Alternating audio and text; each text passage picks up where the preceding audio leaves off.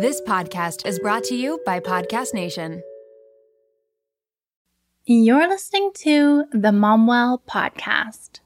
Today, I am excited to welcome author and angel investor Leslie Schrock to the show.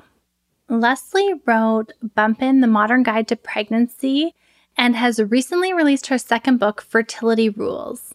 Her work has been featured in NPR, Time, The Economist, and today I've invited her to talk about preparing your body for pregnancy. For so long, fertility has been treated as just a women's health issue, and I find it so fascinating when Leslie shares about how about half of infertility cases are due to male infertility. She discussed how partners can get involved in preparing for pregnancy. We discuss why supplements aren't always helpful in preparing your body for pregnancy and how the supplement industry has gained a lot of attention because there's a lot of money to be made, but not many regulations in place. And we talk about how to navigate secondary infertility and why it can be such a common experience for parents. For years, Leslie has worked at the convergence of health and technology, and I love that she brings the conversation of fertility to both men and women. And I love that she opens and broadens the fertility conversation to include partners, which has been a missing piece for a really long time. Before jumping in, let's hear our iTunes review of the week. This review comes from Candace, and it's titled, Thank You. I can cry as I'm writing this review because this podcast has walked me through the darkest time of my life. I suffered from postpartum anxiety and postpartum depression with my third child that started when he was 2 months old. The guilt I felt every day for my intrusive thoughts. The anxiety I felt upon waking up every morning. My life felt gloomy. It literally seemed like the sun didn't shine the same. It was as if I was in a shadow. This podcast helped me understand what I was going through physically, chemically, emotionally. It made me feel like I wasn't alone and gave me hope that I would feel better. It helped me give myself grace, and now I'm 15 months postpartum, still learning so much, and there's weeks that the new podcast hit the nail on the head for what I'm going through. I'm so thankful I found this podcast, and I want to mention I found it through attending groups at Postpartum Support International for postpartum support. I always suggest it to any new mom I see struggling, regardless of if they've been diagnosed. I just want to thank you, Erica. Just hearing your voice in the intros soothes me. Sending love, grace, and healing from Connecticut. Love, Candace. I'm not crying. You're crying. But in all seriousness, this is why I started this podcast. Because if I, as somebody who has a decade's worth of experience in this field and 7 years of education, was blindsided by postpartum depression and anxiety and couldn't figure out what in the heck was going on with me, then the broad public going through this experience does not have the information that they need to know what is going on and to know how to seek the help. So thank you so much, Candace, for sharing your story with us and for leaving that review. Let's hear this week's episode with Leslie. When was the last time you truly felt like yourself? If you're not sure about the answer, it's time to think about your mental health. As moms, we often put ourselves on the back burner. From the moment our babies are born, our days and nights are full of responsibility, leaving it hard to sleep well, eat properly, exercise, or take care of ourselves. The more we neglect our own needs, the worse our mental health can become, leading to depression, anxiety, or other mental health struggles. But your mental health matters. We know you're busy, so we make it as simple as possible to connect with a therapist. Our qualified maternal mental health specialists are here to support moms across Canada and the United States. It's time to put yourself back on the priority list. Find out if we serve your area and book a free 15-minute virtual consultation at momwell.com/booking. That's momwell.com/booking.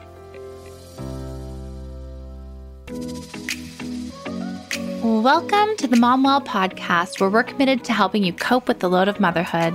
I'm your host, registered psychotherapist and founder of MomWell, Erica Jasa.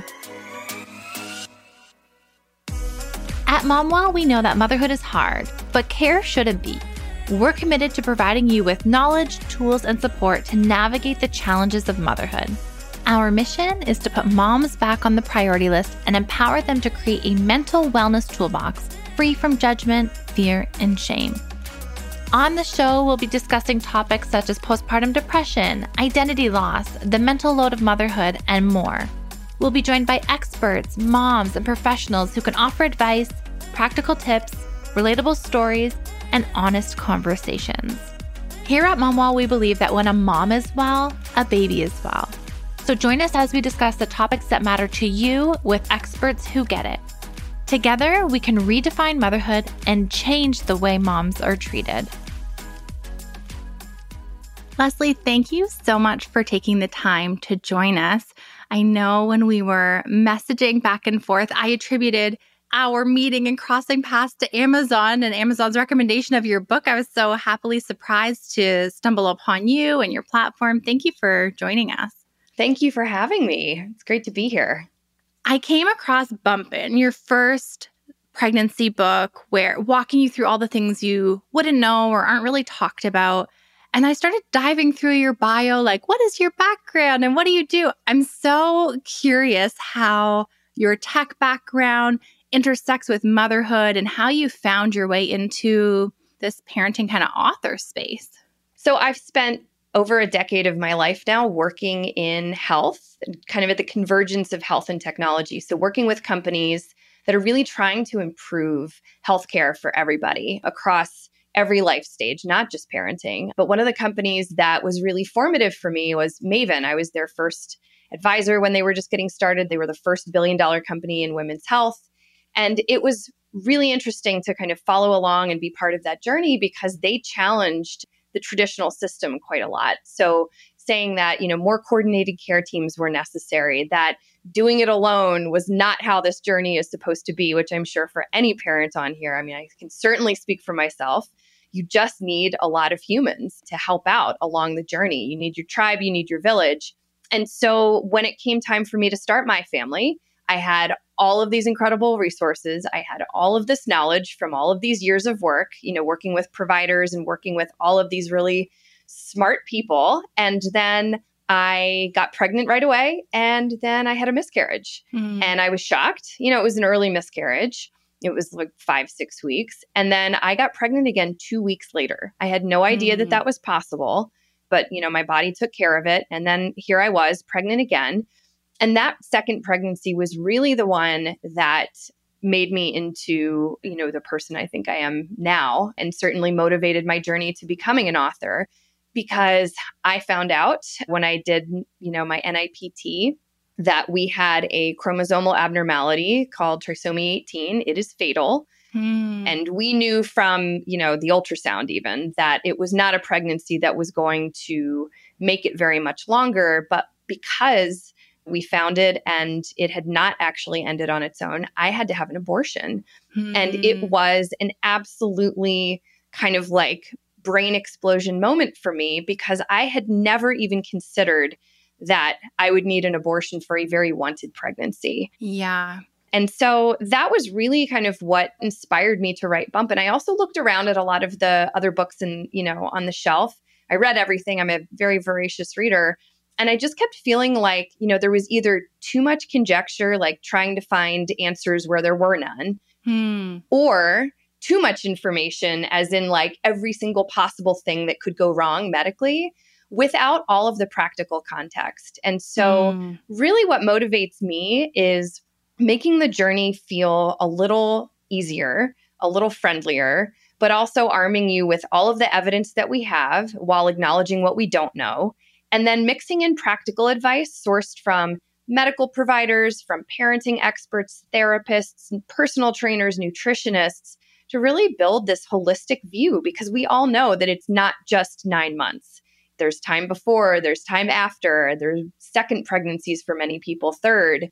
So that's a bit about me and how I came to this journey, but it's been an absolute privilege every minute.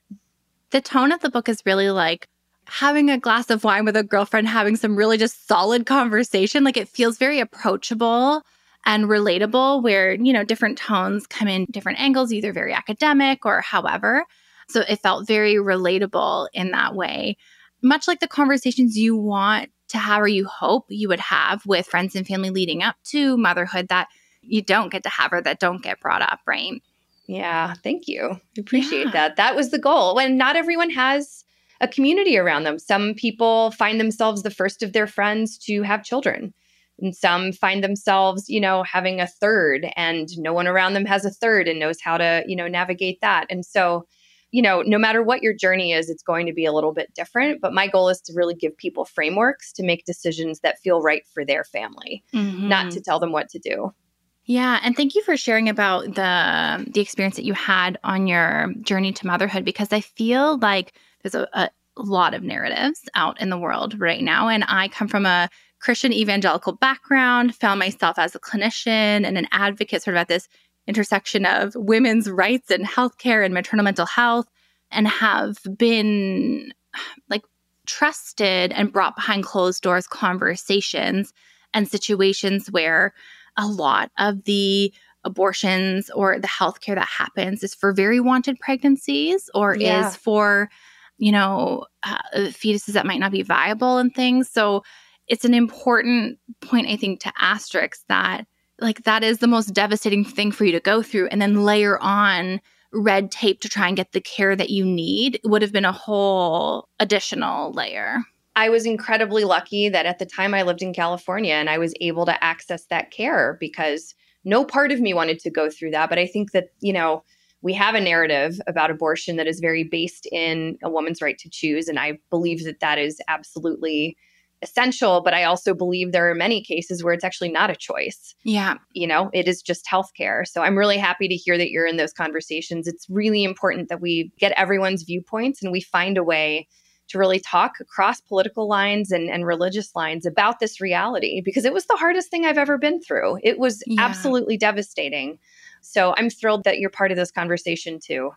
And I'm thinking about your newest book release and Fertility Rules, and thinking about fertility and how hard people can work to get pregnant and to have embryos take and do all of these things and then still be faced with decisions like this. Like, it's a very complicated, nuanced conversation that is not black and white.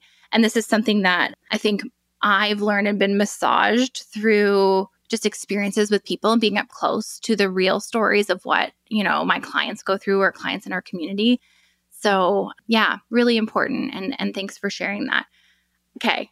Bumping came out kind of like this evidence-based girlfriend kind of being your guide sort of tone, very approachable. Did really well. And then Fertility Rules comes along. Tell me about how the birth of your newest book came about. Well, I like to tell people that it's a prequel to Bumpin' to answer all of the questions that I've had over the years from readers and friends. I'm like pregnancy Siri for all of my friends at this point and strangers. I get a lot of, questions and notes from readers especially on Instagram, really to answer the question, both for myself and everyone else, what can I do before? What can I do to prepare my body for pregnancy? What can I do to, go into pregnancy with a healthy body, a healthy mind, and also invite men to take a seat at the table? Because I think that what we're seeing with Gen Z especially is that men want to be more involved fathers and partners, but really it's very difficult. Even those who want to be are often kind of, held at arm's length in the process. Like, during COVID, men were not allowed in, partners were not allowed in medical appointments. We're past that now. But I think that there are so many ways that, people can bond during the preconception process. And men's health is absolutely critical in forming a healthy pregnancy. And I think there's a lot that people don't actually understand about that. Half of all infertility is due to issues in men's bodies. Yeah. It's mind-blowing. It's mind-blowing. I saw that on your social and on your platforms, and I was like, wait, we have to have this conversation, because I work with moms day in and day out who are doing everything they possibly can, restricting everything, tracking everything, so hyper vigilant. And yet this percentage sits with partners. It's mind blowing. Yeah. Well, and I think that, listen, we don't talk about it. We all know that there's a big problem with reproductive health education. There really isn't much given to kids when they're young. Girls learn a little bit about their periods, but really it's, either abstinence-based or it's, well, you can get pregnant any day of the month. So please just don't do it. I mean, the stories are just crazy, and that this has persisted. I mean, I grew up in a small town in Texas. I know that I was given very little information, but it hasn't really changed that much. And if girls are given no information, boys are given essentially zero. Men don't grow up knowing anything about their sperm health. They don't understand that it's important. They don't understand what they can do to fix it. And men have very complicated relationships with the healthcare industry, meaning that they do not access care unless things are pretty desperate, because we have these very complicated views on masculinity and toughing it out. And this leads men to often, avoid healthcare until they maybe even just have trouble conceiving. And that is the first point, that many seek care. But the problem is you wouldn't know with a lot of, infertility with men until you just can't have a baby. Because most of these things like a varicocele, which are the swollen veins in the testicles, they're otherwise asymptomatic. So really, my goal with this book is, number one, to give everyone kind of an encyclopedia of everything that they should know about their bodies and fertility, but also make sure that men and women understand each other's bodies and what is true and what is not. Because I think there's a lot of misinformation out there, from, birth control to supplements to a lot of people cheating families out of thousands and thousands of dollars for things that just don't work. I'd love for us to hop into some of those myths, but to reflect on this masculinity piece, there is something here where it's like, my sperm swim, kind of this, like, it weaves into this unhealthy masculinity of like, somehow this plays into our manhood in some real macho kind of way. And maybe on the flip side, if we're going through fertility struggles, we might question sort of our femininity and like, we're born to be able to do this. And these are things I hear moms say as well, right? Like, this is, my body should do this and I should be able to do these things. But there is like a macho sort of unhealthy representation of masculinity. I think that really is a barrier here that gets in the way. It absolutely is. And I have a lot of empathy for men who are struggling with infertility, because women have a lot more platforms. We have each other. We're a lot more open typically with our family and friends. Men are not necessarily known to be great communicators about their feelings in general in comparison. And they don't have the same kinds of forums. There are some Reddit forums where infertile men can go. But what I've learned through the research and interviews with providers and interviews with men who have undergone this is that oftentimes it remains a secret. Even men who are in a couple who, undergo infertility treatments, IVF. One of the funny things that has happened to me on several occasions now is I've been at a dinner, with a couple that I know, and the husband will kind of sidle up to me and say, I have to tell you something. And I say, what do you want to tell me? And they say, it was me. And I say, it was you what? What did you do? Right. And they say, it was me. I was the reason. It was my sperm quality. And oftentimes these are second-time fathers. So, what can happen, especially, and I think we're going to talk about secondary infertility in a little bit, but often what happens is something changes. Some lifestyle factor changes for men in the time between, a first and second or a second and third child that does actually impact their sperm enough that they are then unable to conceive without assistance. But, I do have to say, I think one of the primary pieces of kind of misinformation, or maybe just missing information out there for couples right now, is that we have this delightful narrative about eggs. It's all about the egg. The egg is everything. The egg is all that matters. It's 50% egg, 50% sperm. It's 50% men, it's 50% women. Once an egg is done, you can't fix it. There's no supplement you can take to fix the chromosomally abnormal eggs. You have more chromosomally abnormal eggs as you age, no matter what you do. For men experience age-related fertility decline as well. Men have issues they may not know about. But unlike women who are born with all the eggs they will ever have, men regenerate sperm constantly. And for men, making lifestyle adjustments can often mean that you can conceive naturally. You can reverse much of what's wrong with sperm. And so it's yet another reason, I think that we don't test and treat male fertility much at all. There aren't really enough providers. Men don't seek the care, even if they are tested during an infertility investigation. Because of where we are, they are often not actually treated for what's going on. Merely the absence or presence of sperm is enough information. So we just have a lot of work to do there. Yeah. Fertility is not women's health. It is human health. And, I'm tired of watching women shoulder the burden for this.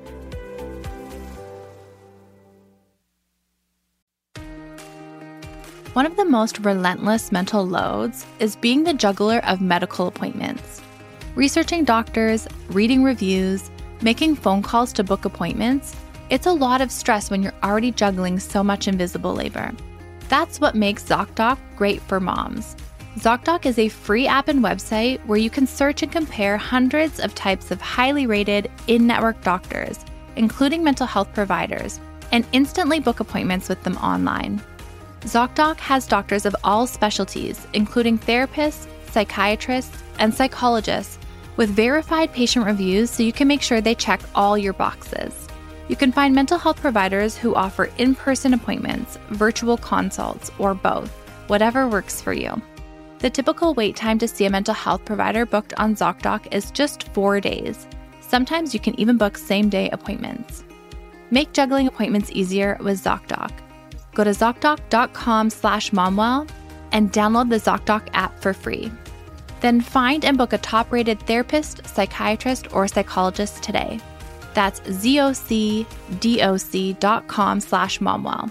ZocDoc.com/momwell. Want to get smarter about your health but feel overwhelmed trying to separate fact from fiction?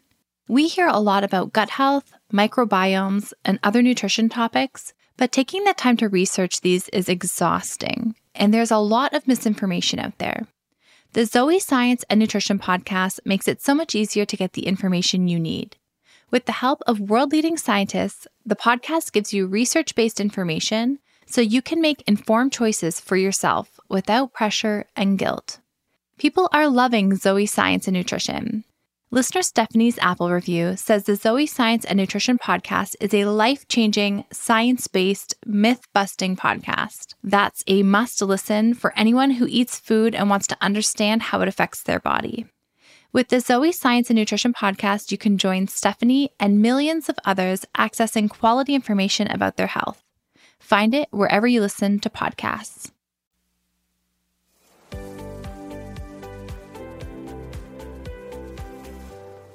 I think that's one of the biggest sort of myths out the gate to address. It's like, this is not just a woman's issue, right? Like, I think about clients who are doing all the hormones and doing all the shots. And like, I had a close girlfriend went through this process and like her partner wasn't even like turning up to appointment, like so totally like kind of absent from the process. Yeah. So not only did she carry the whole burden of the actual physical appointments and the physical hormones and the physical trying and all of that, but then the emotional and the invisible load that comes along with this, that partners are, sometimes showing up for and a part of, and other times completely absent from. And so it is a big myth to bust to say that this is just a women's issue. And I'm like flabbergasted that it's such a men's issue as well. And what you're saying about how it's like regenerative, like there could be a lot of successful outcomes then if there are changes that can be made. There's a lot of progress then that can be made or things that can be adjusted. Well, I mean, today, the average number of cycles that it takes to have a live birth, IVF cycles, is 3. Just imagine if we got ahead of this, perhaps that number would be 1 or 2. If we got men's health, or maybe, intracervical insemination, intrauterine, intravaginal insemination, perhaps there are less interventionist approaches that would work really well for people if we would just get to the bottom of men's, sperm health and overall health, frankly. Yeah. But because, listen, like it's a for-profit industry, it's really tough. It lives very much outside of the bounds of traditional healthcare because it's a cash pay business. And so it's incredibly important for people to be able to advocate for themselves and to demand that their partners be tested if that is not the standard of care. If you're at a clinic and they're not testing your partner up front, you should probably go somewhere else. Yeah. That's great. It's a good sort of first takeaway. And When we think about going through the research and writing the book and encountering these myths, what were some of the other ones that came out for you that just, were surprising or? I think one thing, and it's true in pregnancy too, I think we are so wired to want solutions that, we're wired to want like an easy solution to a problem. Like take a pill, your problem is solved. I think one of the drivers of, this book, there's an entire chapter on supplements, right? An entire chapter on supplements and an entire chapter on nutrition, because what I've seen is that we have a very kind of black and white conversation about both of these areas. Supplements can work magic. They're magical pills. They're great. I see all of these influencers on the internet pushing all of these like hormone balancing supplements and all this craziness. And the truth is, we don't really have the clinical evidence that very much of it works. And also, if you have like a problem with your fallopian tubes, a blockage, some physical issue, there is no supplement you can take to fix that. Yeah. So I think what's happening right now is that a lot of people are looking to supplements to really solve their problems instead of going to work with a provider to make sure that something else is not wrong. It's become this Band-Aid for issues that may not actually be solvable. In addition, there's very little clinical evidence that, universally, any supplements work that well for anybody. So the only supplement you should really be taking as a person who's trying to conceive, and this is men and women, is a prenatal vitamin. That's it. Folate is very important. Folic acid is the synthetic version that's in most prenatals. Folate occurs naturally in foods, but men and women should be taking a prenatal vitamin in the months before they try to conceive. Ideally 3, perhaps even 6. It's great. Whenever you want to get started with that, it's a great time to start because it's basically just a multivitamin with some extra ingredients in it. Men can also just take a multivitamin, and that's usually enough. But they do make men's prenatals now, which are specially formulated. So I always, recommend that. And there are some great brands out there with good sourcing practices. But, even CoQ10, which everybody takes CoQ10 now. The evidence is pretty thin. But the good news with CoQ10, and the reason that I suggest it for most people, is there are some psychological effects to taking supplements too. Like the placebo effect is real. CoQ10 doesn't cause side effects. It doesn't interact with pharmaceutical drugs. It doesn't cause any other, big issues that we know of. And so if people want to take those two things, great. But I think what gets ignored often is that nutrition plays a huge role in fertility and overall health. And that fertility is just a reflection of your overall health. I don't know how you feel about this. I mean, do you think that we make it easy for couples to feel successful with their diets, with nutrition?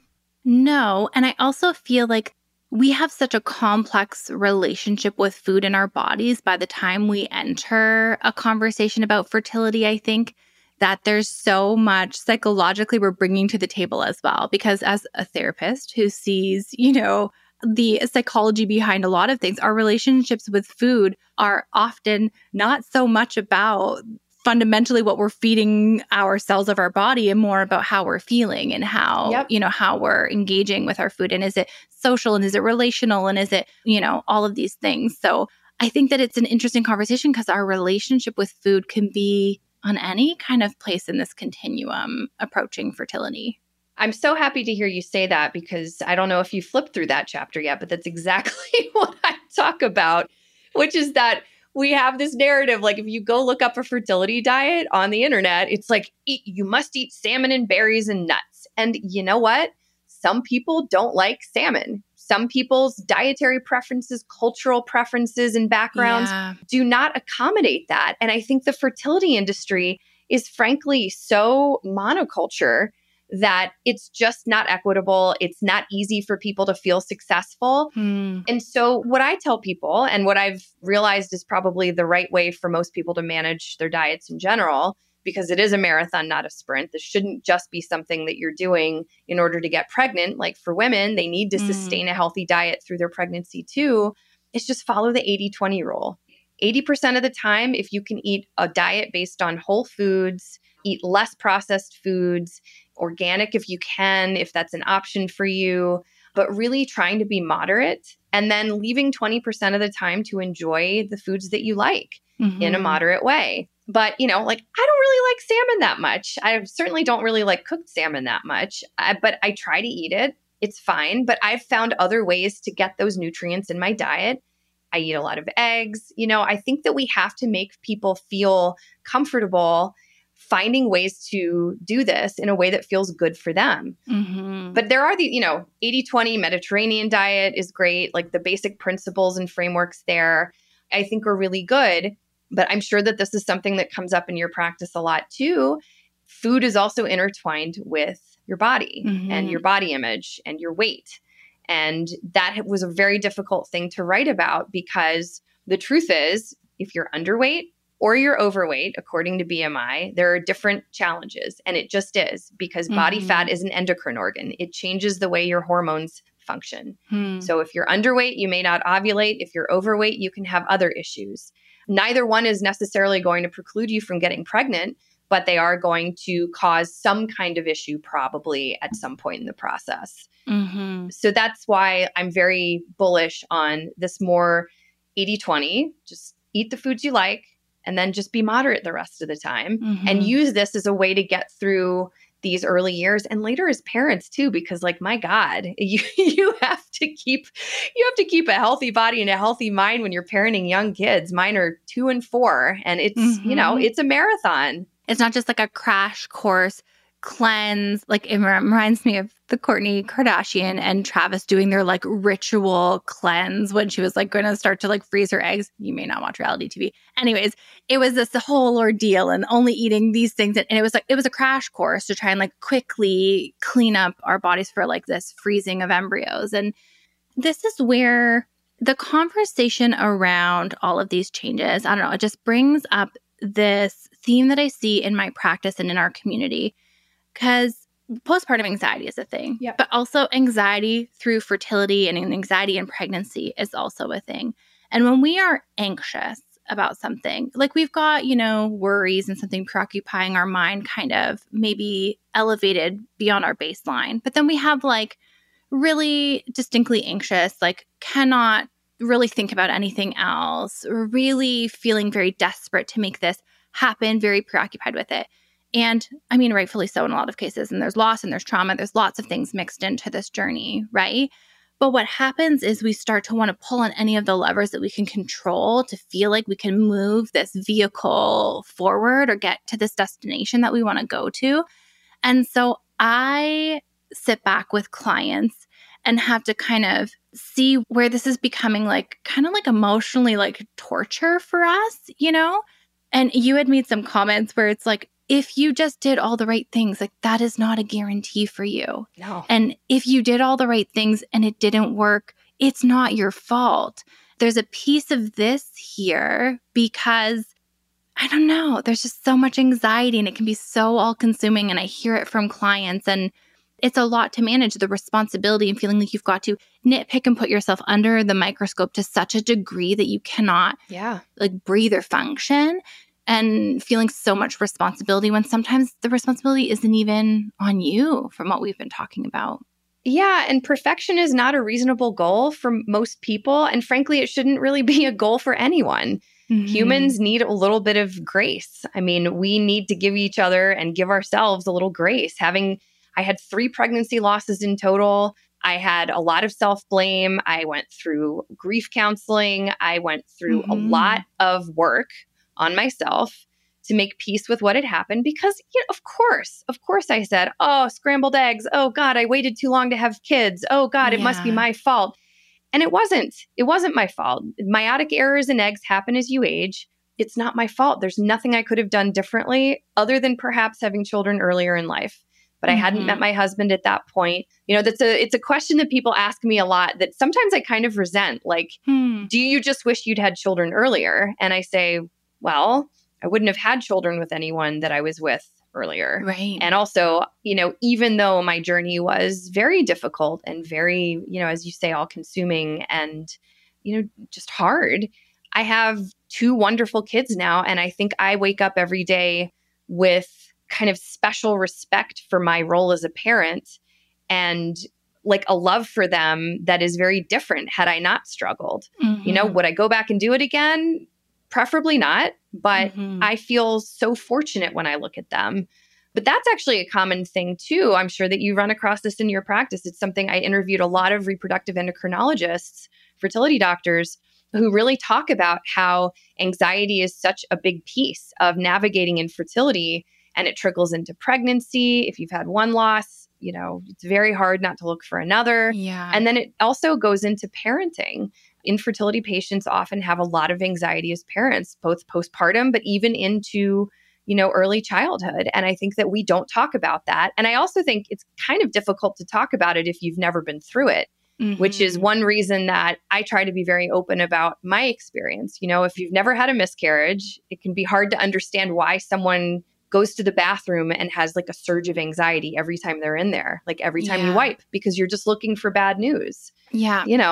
Yeah, no, that's the nuanced piece about it here is like there are parts of going through fertility struggles that come with anxiety that is like inherent to the situation.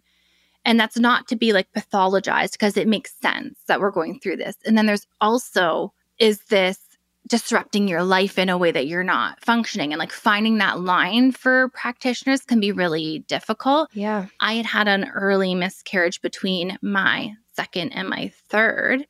And I was just like, am I getting punked? Like, am I being duped? Did I read the stick wrong? Did I like all of the questions? And then got pregnant with my third sort of like spontaneously and was like, I'm going to reserve judgment on this one for a little bit. Like, I'm just going to sit back and see what happens. So there was like a real sort of distancing that happened, a real, concern and just like a lot more cautious. And it makes a lot of sense. And then that miscarriage for me wasn't even a traumatic experience. Then go through something I would call traumatic, like what you had gone through and what you had to face at the 18 weeks and all of that. It's a whole other layer of loss and processing. Mealtime with kids can be stressful, but with Factor's delicious, ready-to-eat meals, it can be a lot easier. Every fresh, never frozen meal is chef-crafted, dietitian approved, and ready to eat in just 2 minutes. No worrying about ingredients and nutrition, no prep, no mess, and no cooking while wrangling toddlers.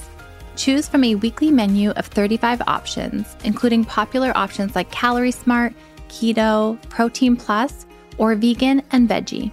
Also discover more than 60 add-ons every week, like breakfast, on-the-go lunch, snacks, and beverages to help you stay fueled and feel good all day long. What are you waiting for? Get started today and fuel up for your springtime goals. Factor can even be tailored to your schedule. Customize your weekly meals with the flexibility to get as much or as little as you need. Pause or reschedule deliveries to suit your lifestyle. Take the stress out of meals with Factor. Head to factormeals.com/momwell50 and use code momwell50 to get 50% off your first box.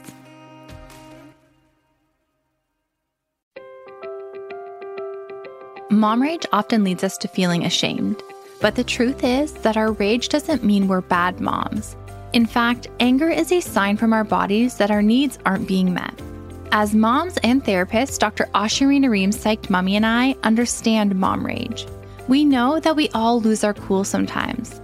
And we also know that with the right tools and strategies in place, those moments happen less often. We've teamed up and combined our years of experience to create All the Rage, Raising Kids with Less Anger and More Connection, a course designed to be your go-to resource for preventing and handling your anger. We dive into what causes your anger, how it impacts your body, how to reframe your thinking, and how to stay calm in triggering moments. And because we are all human, we also include strategies for repairing after we inevitably lose our cool. In honor of Maternal Mental Health Week, you can save $20 on the course with promo RAGE20 this week only. Don't miss out on your chance to save and make a positive change. Head to momwell.com/rage and save with code RAGE20. That's momwell.com/rage, code RAGE20.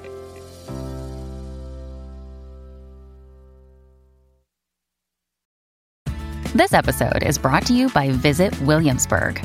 In Williamsburg, Virginia, there's never too much of a good thing. Whether you're a foodie, a golfer, a history buff, a shopaholic, an outdoor enthusiast, or a thrill seeker, you'll find what you came for here more. So ask yourself, what is it you want? Discover Williamsburg and plan your trip at visitwilliamsburg.com.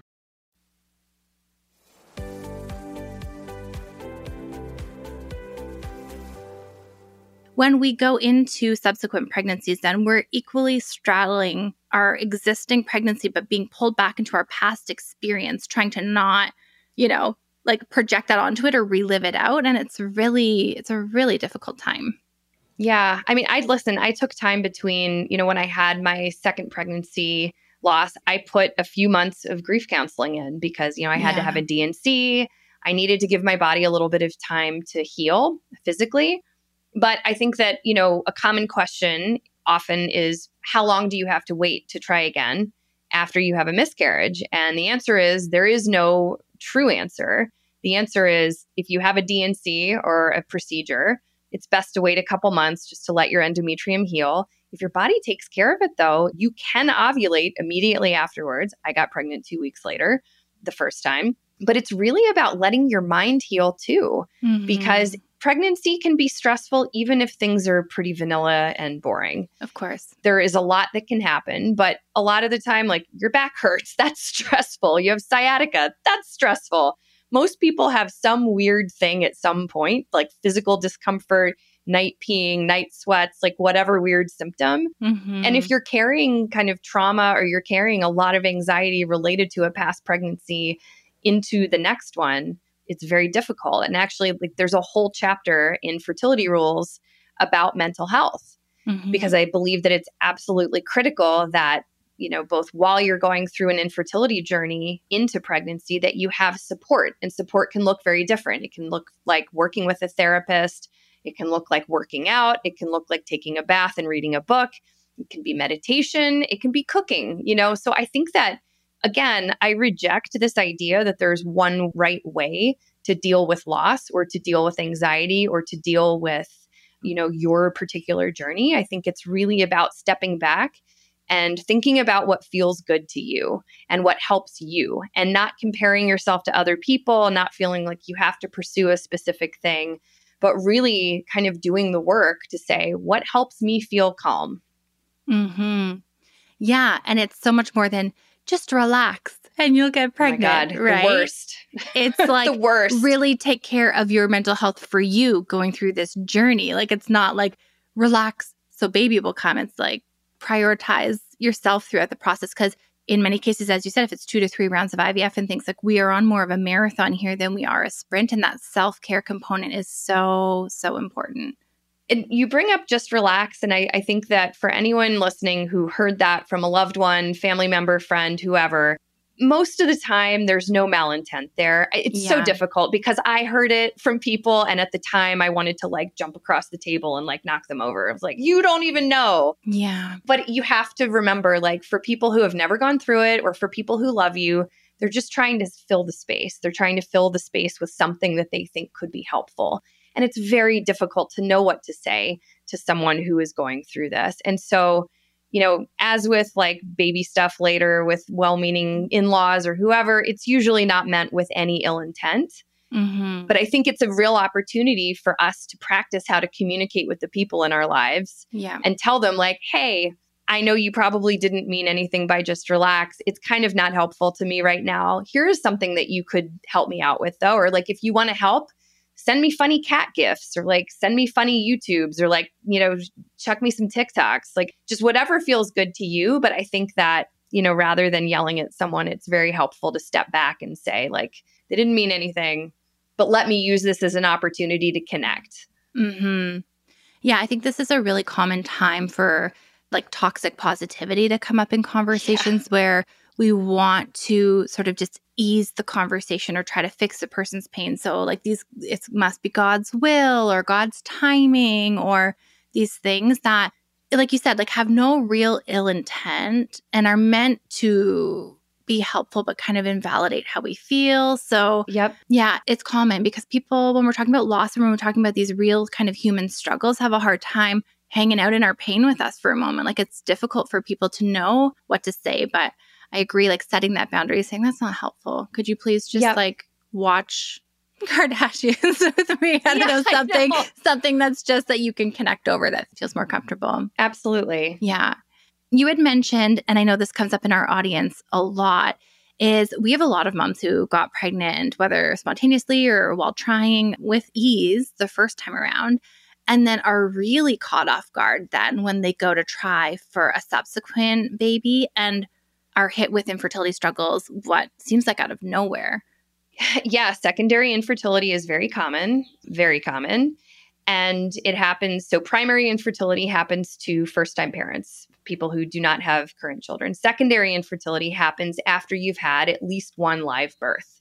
For women, this can manifest as, blockages in the tubes, issues with scarring, especially if you had a C-section. If you had any complications during a prior pregnancy or a prior birth, it can affect your fertility. And it's, something that is very important to manage with your provider.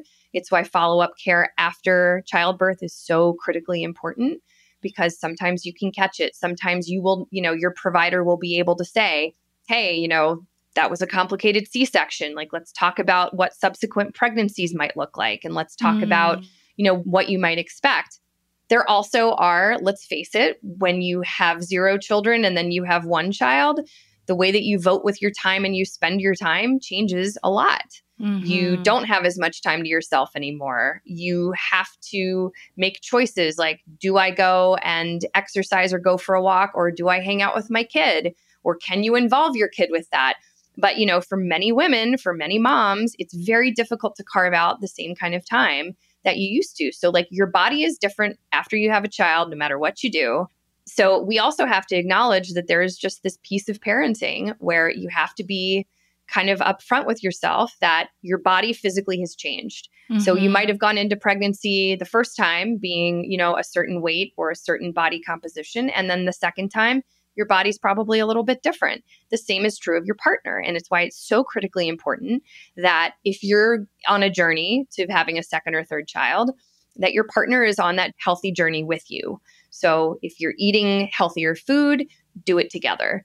If you're trying to get more activity, do it together. Do it as a family. Go for walks. We went for so many walks with our first and our second.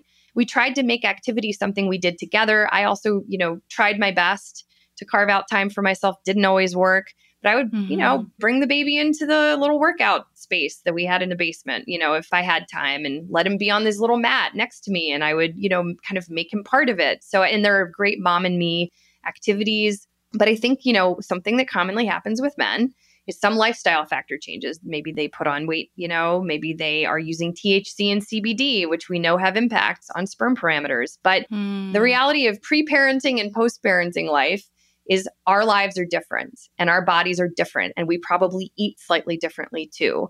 Like, I don't know about you, but I'm always like very much in a rush, or I'm trying to make something that I like, but also I know that my kids will eat because, one eats everything and then one is not particularly, I don't know how he survives. He eats air, but it's things change between pregnancies and your life changes a lot, but just know you're not the only one. It's very, very common.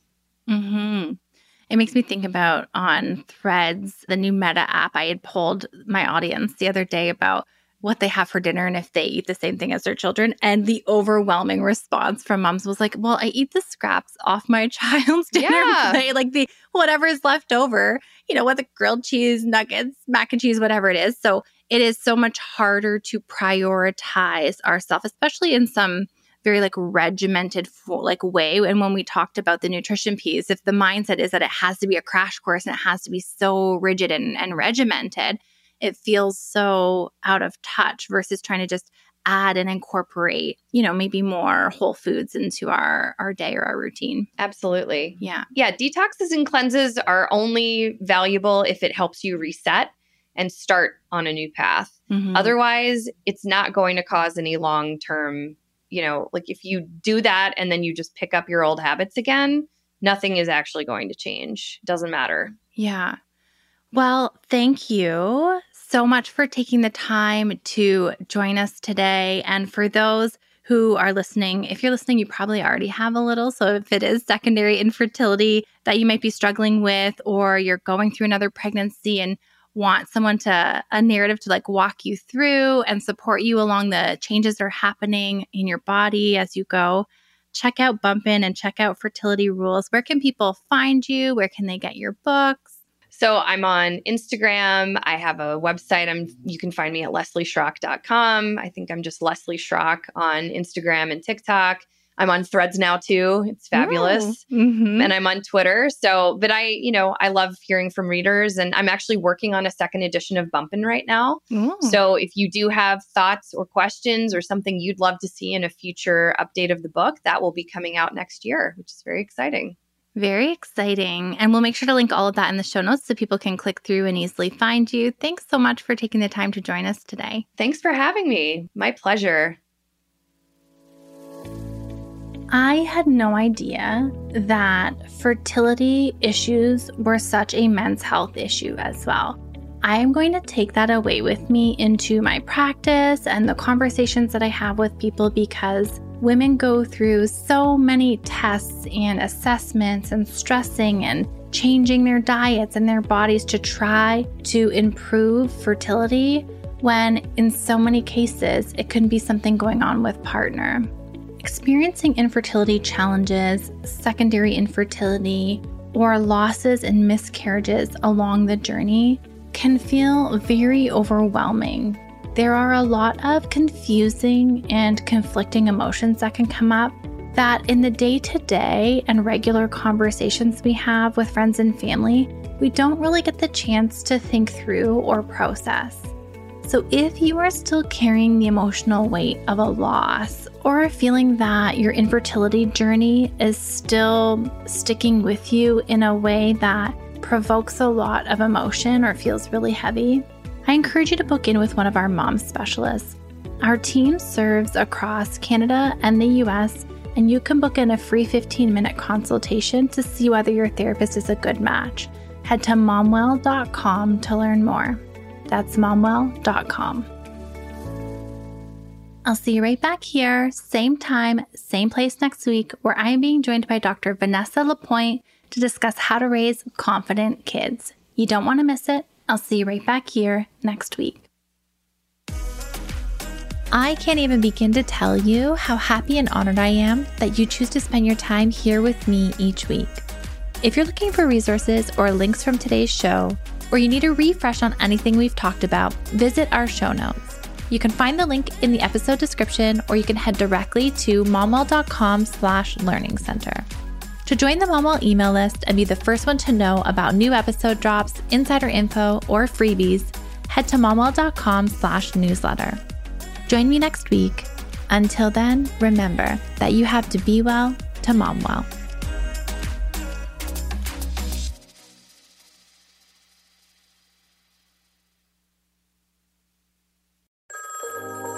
Settling is not an option for me. Everything I desire is already mine. What if you can have it all? Because every day is for the girls.